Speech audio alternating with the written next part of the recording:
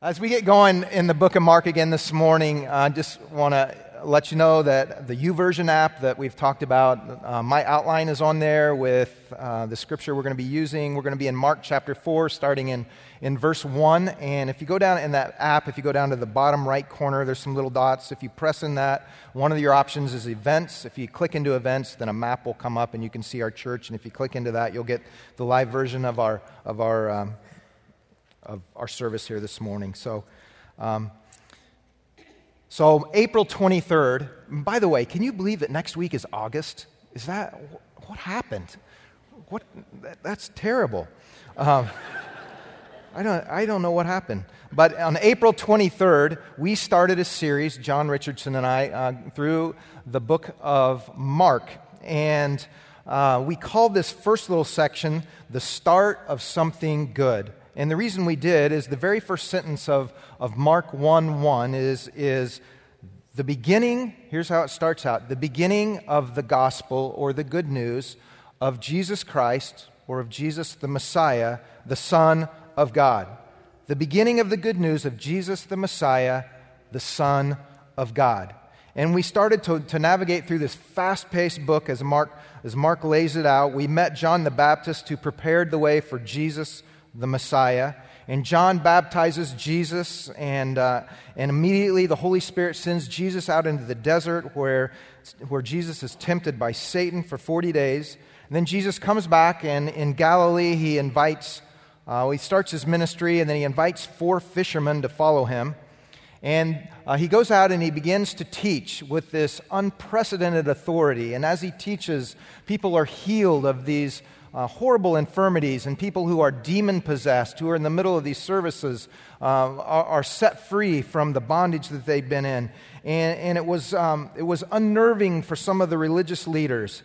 And one of Jesus's stories that, as Mark lays it out, he meets with a tax collector, Jesus. He has dinner with a tax collector called Levi, who we know as Matthew. And Levi becomes one of Jesus' disciples, which continues to raise the eyebrows of these religious leaders. And they begin to push in, these religious leaders, and question Jesus on all sorts of things, the Sabbath rules and eating rules and fasting rules and all of these religious issues.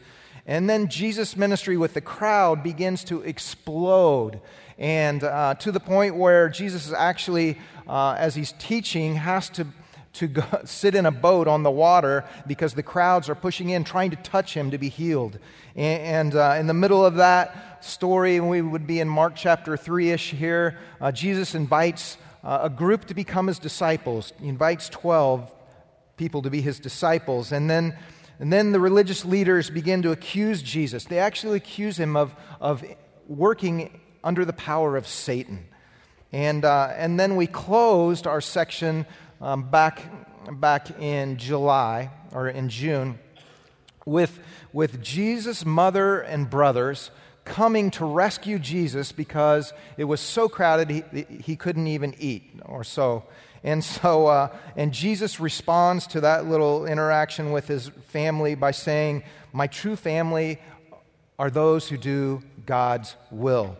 And all of these pieces happen, the first 3 chapters of Mark, and this morning we're going to jump right back in chapter 4, verse 1, and we're calling this segment, The Signs of Something Great. The initial segment was the start of something good, and now we're moving into the signs of something great.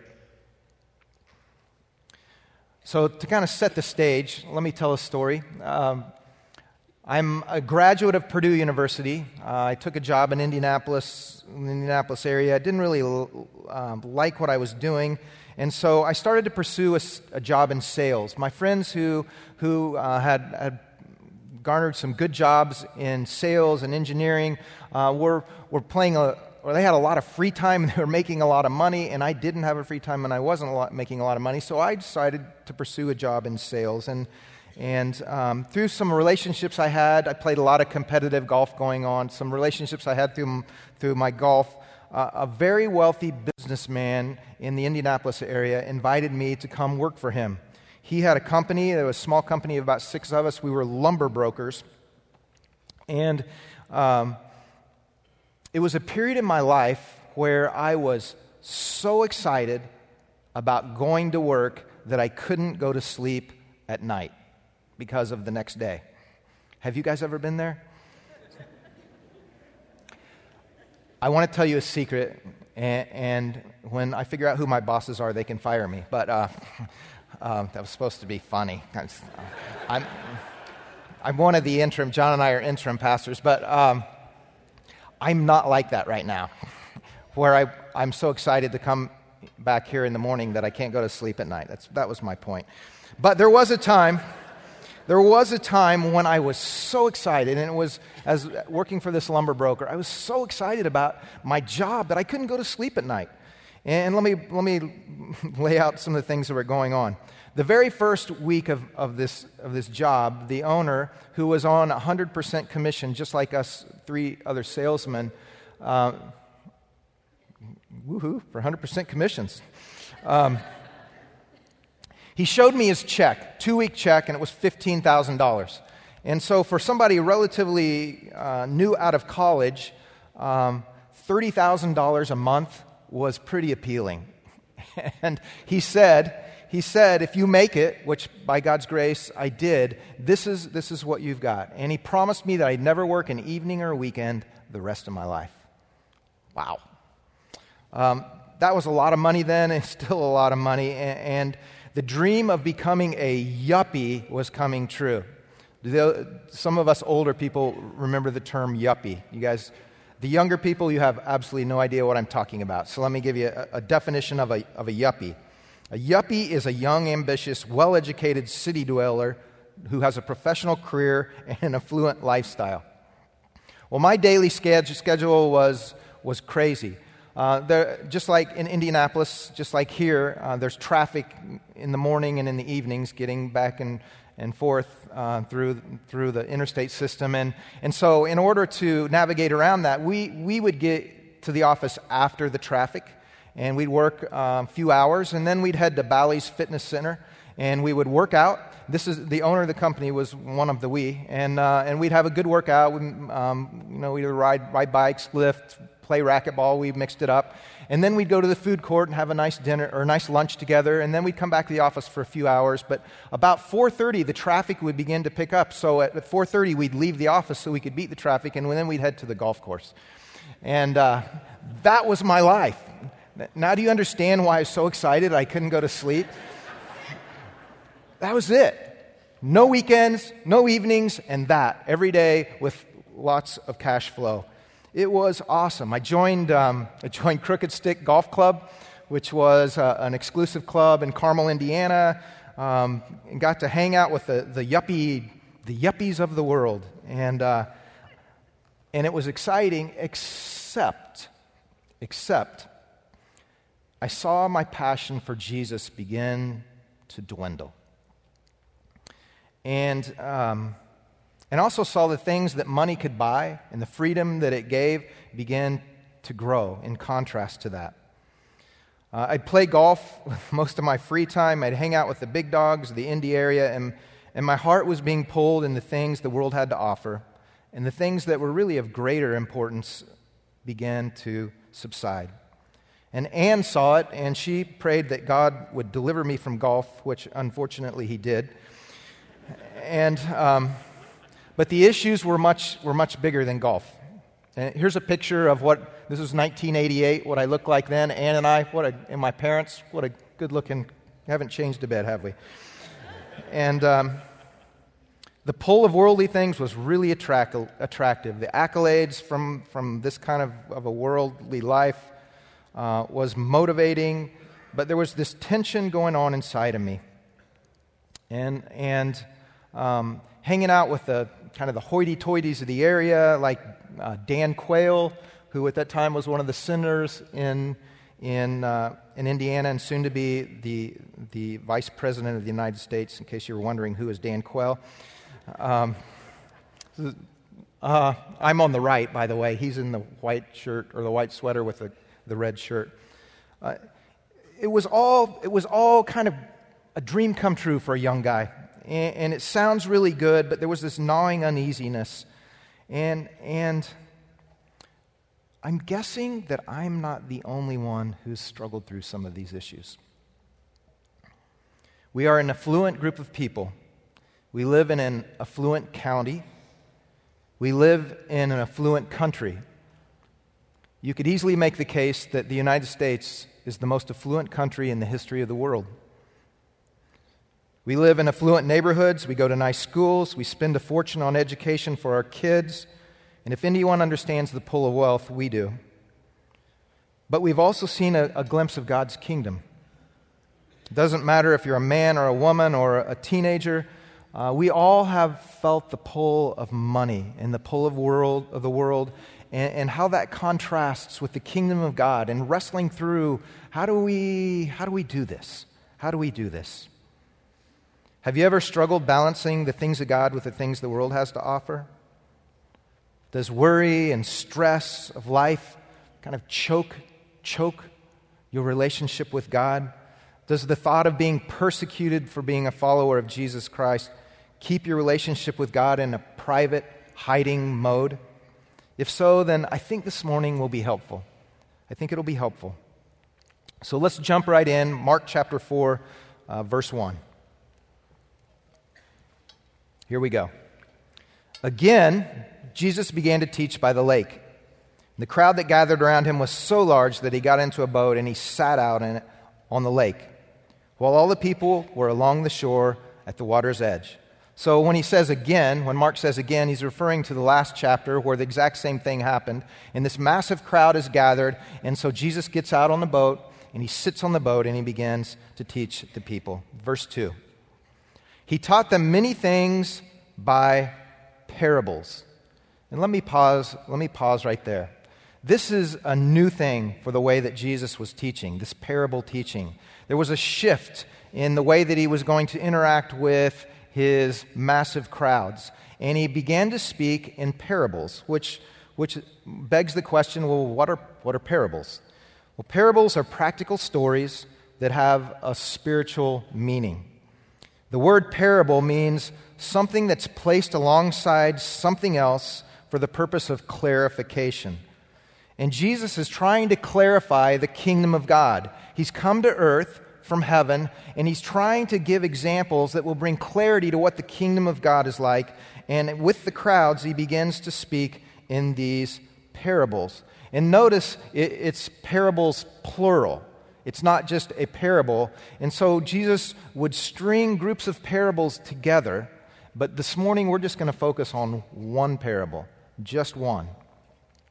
Let's keep going in verse 2. He taught them many things in parables, and in his teaching he said, Listen. A farmer went out to sow his seed, and as he was scattering the seed, some fell along the path, and the birds came and ate it up. Some fell on rocky places where it didn't have much soil. It sprang up quickly because the soil was shallow, but when the sun came up, the plants were scorched, and they withered because they had no root. Other seed fell among thorns, which grew up and choked the plants, so that they did not bear grain. And still other seed fell on good soil. It came up, grew, and produced a crop, multiplying 30, 60, or even 100 times. And then Jesus said, He who has ears, let him hear. Jesus wraps this parable story with this imperative call to listen. He starts it and he says, listen. And there's this imperative push to it. Hey, listen. And then he closes this parable with, he who has ears, let him hear. And again, there's this imperative push. I am saying something very important. Don't miss it. Listen. I have a message for you. Listen. And Jesus takes this very common career in the day of Jesus, agriculture, farming, seed planting, that would have been understood in his day on the Israel land, where there were paths where people commonly walked that were hard-packed. And there were lots of stones in the soil, both on the top and then underneath the surface. And there was this common occurrence of these big thorny bushes, weedy things that grew in the soil. And finally, there would be these patches where it would be good soil, where you would have a sense of being able to plant and produce a crop. I wanted to give you a picture that kind of captured or encapsulated all of that, and this was the best I could find. You can see up in the kind of the top right corner some hard-packed paths. And then you can see, as you move closer to the bottom of the screen there, the rocky soil, where it would be really tough for something to grow and sustain itself in the middle of those rocks. And then you can get a picture of these big thorny bushes that are growing in the middle of the rocks. And then in the far back left of the picture, you can see the ground that would be considered good soil with the rows of crops growing in it. This is typical Israeli ground. And it's very possible that as Jesus is teaching on the lake, he's looking out and there's a farmer standing in something like that and sowing seed. And Jesus begins to tell a story, to paint a picture of the kingdom of God. And it seems like in this story that Jesus laid out, this parable, the seed is the focus, and the seed falls on 4 different soils as the farmer sows the seed.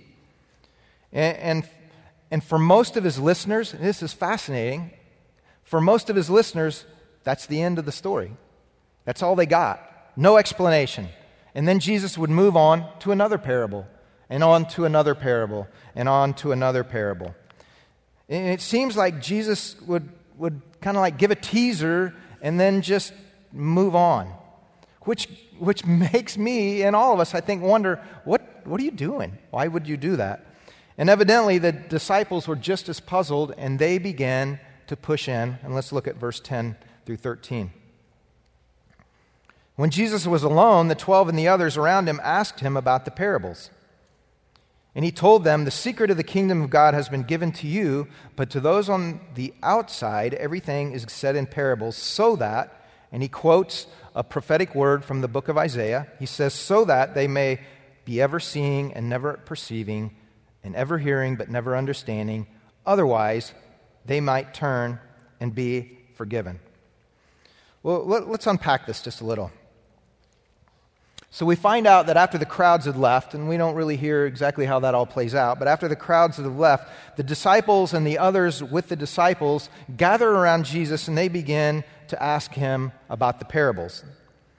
And in the book of Mark and also in the book of Luke, this parable of the sower is given in all 3 books, Matthew, Mark, and Luke. If you look at the book of Matthew, we get a little more clarification of what they're asking Jesus. In Matthew, chapter 13, they're asking him this: "Why do you speak to the people in parables?" What are you doing? Why are you doing this? We don't get it. And if you look at Luke's version, the question that they're asking is a little different. And we're told that the disciples asked Jesus what this parable meant. But in Mark's version, the one we just read, all we get is the 12 and the others around him asked him about the parables. And can you picture it? One disciple is like, "Hey, what are you doing? Why do you teach like this?" And another one said, "Yeah, and I don't even understand what the first parable was." "Yeah, I don't understand it. We don't get any of this, Jesus." I mean, Mark is just kind of laying it out. We're confused. We're confused. But here's what I want you to get. I think this is the most important piece. I want you to capture this, and I have a slide up here of this. Only those who cared enough to ask questions to Jesus personally regarding the meaning of the parable received answers to the parable's meaning. Only those who cared enough to ask questions to Jesus personally regarding the meaning of the parable received answers to the parable's meaning. If you didn't care enough to push into a relationship with Jesus that turned into real conversations, you missed gaining the secret or the secrets of the kingdom of God. Which, in my mind, then sets up another series of questions. Why? And what's up with this prophetic word from Isaiah that Jesus throws in as the explanation? Well, Jesus says, he quotes from Isaiah 6, And the quotation from Isaiah 6 says that he speaks to people in parables so that they may be ever seeing but never perceiving, ever hearing but never understanding. Otherwise, they might turn and be forgiven. And it almost seems like Jesus is saying, yeah, I'm doing it to cause this. But if you look at the book of Isaiah, and specifically chapter 6, you find out that there was this prophetic word to Isaiah of what people's hearts were going to be like right before the Messiah comes. In Isaiah chapter 7, the very next chapter, is when God gives Isaiah a word about the Messiah. Matter of fact, we quote it every Christmas. And if you've ever watched Charlie Brown Christmas, Linus quotes it. Here it is. This is the very next chapter, Isaiah 7. It says, "The virgin will be with child and will give birth to a son and will call him Emmanuel." And if I could, what I think is happening here is when they say, "Why do you speak in parables?" I think Jesus is saying, this has been prophesied that this would happen years and years ago. You remember the book of Isaiah? I told you that right before the Messiah come, that people's hearts weren't really going to be receptive. That even though they're hearing my words, they're not going to really get it. And even though they see me, they're not going to really recognize me. And so what I told you would happen, prophetically, we're in the midst of it. I think that's the simplicity of it. But Jesus doesn't just camp out there. He actually moves past that question pretty quickly and moves straight into the more important issue, and that is the explanation of this particular parable. So let's go there, starting in verse 13. This is where Jesus begins to explain what the parable meant with his disciples and the others who cared enough to ask. It says, "Then Jesus said to them, 'Don't you understand this parable? How will you understand any parable?'" It's as if he's saying, look, if you get this one, you're going to get it all. If you don't get this one, you're going to miss the foundation of it all. Do not miss what I'm about ready to tell you. This is pivotal to you understanding the kingdom of God. Verse 14. Here's the explanation. "The farmer sows the word. Some people are like seed along the path where the word is sown, and as soon as they hear it, Satan comes and takes away the word that was sown in them. Others, like seed sown on rocky places, they hear the word and at once receive it with joy. But since they have no root, they last only a short time. When trouble or persecution comes because of the word, they quickly fall away. Still others, like seed sown among the thorns, hear the word, but the worries of this life, the deceitfulness of wealth and desires for other things come in and choke the word, making it unfruitful. And others, like seed sown on good soil, hear the word, accept it, produce a crop 30, 60, or even 100 times what was sown." Wow. Jesus begins to explain what's going on here. And he compares the soil to people. And he really doesn't talk about soil. He gives 4 groupings that this represents of people. And the first grouping are people like seed along the path, the hard-packed ground where people walk. And when these people who are like this hard-packed ground hear the words from God about the kingdom of God, Satan actually comes and takes away the word that was sown in them. Notice that even the hard path people are seen as people that God's word has been sown in. And also notice that this is the only soil that Satan is mentioned to be actively at work in. Interesting. And maybe you're here this morning and you've rejected Jesus in the kingdom of God. And I want you just to realize that from Jesus' words, Satan has been actively at work in your life and he has stolen the kingdom of God right out from under you. And if that's you this morning, I beg you to listen to Jesus, to listen to what he is saying. Listen to the words of Jesus. The second group of people that Jesus breaks out, he says they're like seed sown on rocky places. They actually hear the word and at once they receive it with joy. But since they have no root, and they can't because of the lack of the depth of the soil, they last only a short time. And Jesus pinpoints the thing that trips them up. And here it is: trouble because of the word, or persecution because of the word. It seems that when the cost of receiving the word of God brings trouble or persecution, these groupings of people just bail. They were really excited and full of joy. Here comes some trouble because of the word. I'm out. They bail. You guys have seen it in your life. I've seen it in my life. People who are really excited, they make Jesus their Lord and Savior, and they fizzle out.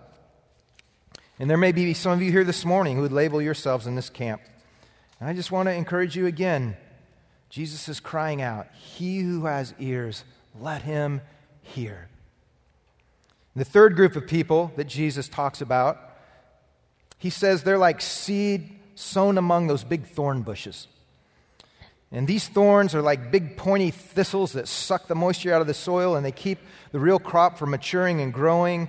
And they never really reach the goal of the farmer. I mean, a farmer is sowing seed so that he can get grain and make a living. And this group evidently hears the word, but something transpires that chokes the word of Jesus and makes it unfruitful. No grain. It tries to grow, but the growth is choked out and it never bears fruit.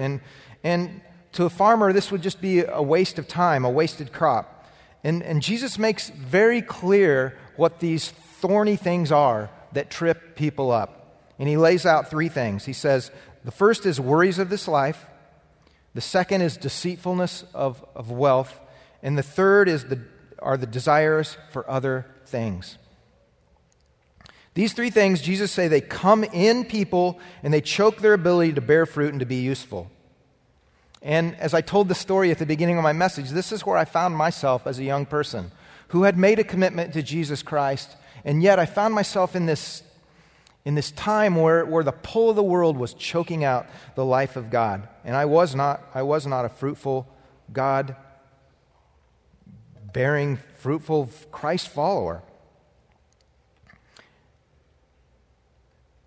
And I wonder how many of you find yourselves in the same place, where you feel the noose of the things of the world tightening up, those thorny weeds around your neck.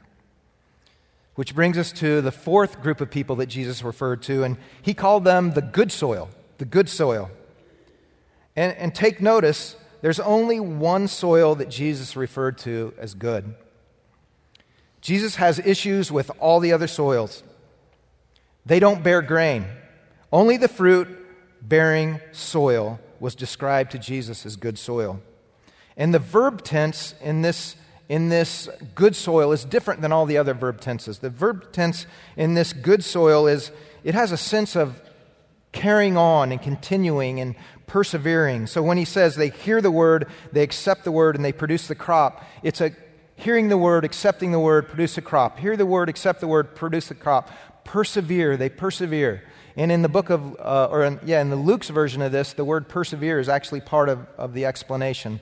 It's part of the English translation. But I think we lose a little of the difference. This good soil is a persevering soil. It pushes through. And Jesus says that the good soil is the only one that produces fruit, which is why the farmer is sowing the seed to begin with. It's his livelihood. And sowing a seed that wouldn't produce fruit or grain, it's like getting in your car to go to work in the morning or to school in the morning, and there's no gas in the car. I mean, it's a nice car, no gas. You're not going to get anywhere. That's what it's like for a seed that never grows and bears fruit. And yet Jesus, he gives this promise that these seeds who land on the good soil, they will multiply 30, 60, or 100 times. And again, I think we lose something in the translation here to where we're at today. To the Jews of Jesus' day, when he said this would have been unheard of. A crop that bared 30 or 60 or 100 times would have been a lifetime or a never happened in the history of our life kind of a crop. And Jesus he's explaining this crop that's exorbitant, that's crazy, that's unheard of, that's it's bigger than life. And yet this promise from Jesus is that the good soil would have this miraculous harvest. And the bottom line is that the Word of God from Jesus in this good soil, the Word of God that lands from Jesus about the kingdom of God lands in the heart of people, and it multiplies. And it multiplies more words of God from Jesus about the kingdom of God, and it lands in the heart of people, and it multiplies. More words of God about the kingdom of God, and it lands in the hearts of people, and it multiplies, eventually bearing a crop that's massive. It's massive. Well, I don't know about you, but I long for that. I long for that. I dream of that. I want to be part of a group of people that live like that, and that our ministry and our lives are bearing fruit and exciting. And yet, honestly, I struggle. I struggle, and I think you do too, which brings us to a dilemma, a real dilemma. What do we do when we look at the soil of our heart and we realize that we fall short? What do we do? Where do we go? Is that just the way it is? Well, I think it's important to ask ourselves some questions. One that I think is an important question is, do we long for the kingdom of God more than we long for anything else? Are we more excited about the things the world has to offer, or are we more excited about the things the kingdom of God has to offer? Do we long for our own personal happiness more than we long for the kingdom of God? Where is our treasure? I see this tension come to life in my world working with high school students every year. We spend an exorbitant amount of money to educate our children, to push them off to be successful in the world's eyes, to dream these dreams and live these lives. And we pour all of these things into our kids. And yet, they look at us and they see what we value most. Do we value the things of God more than the things of the world, or do we value the things of the world more than the things of God? And they see us go through these churchy exercises, and they know what's real and what's not.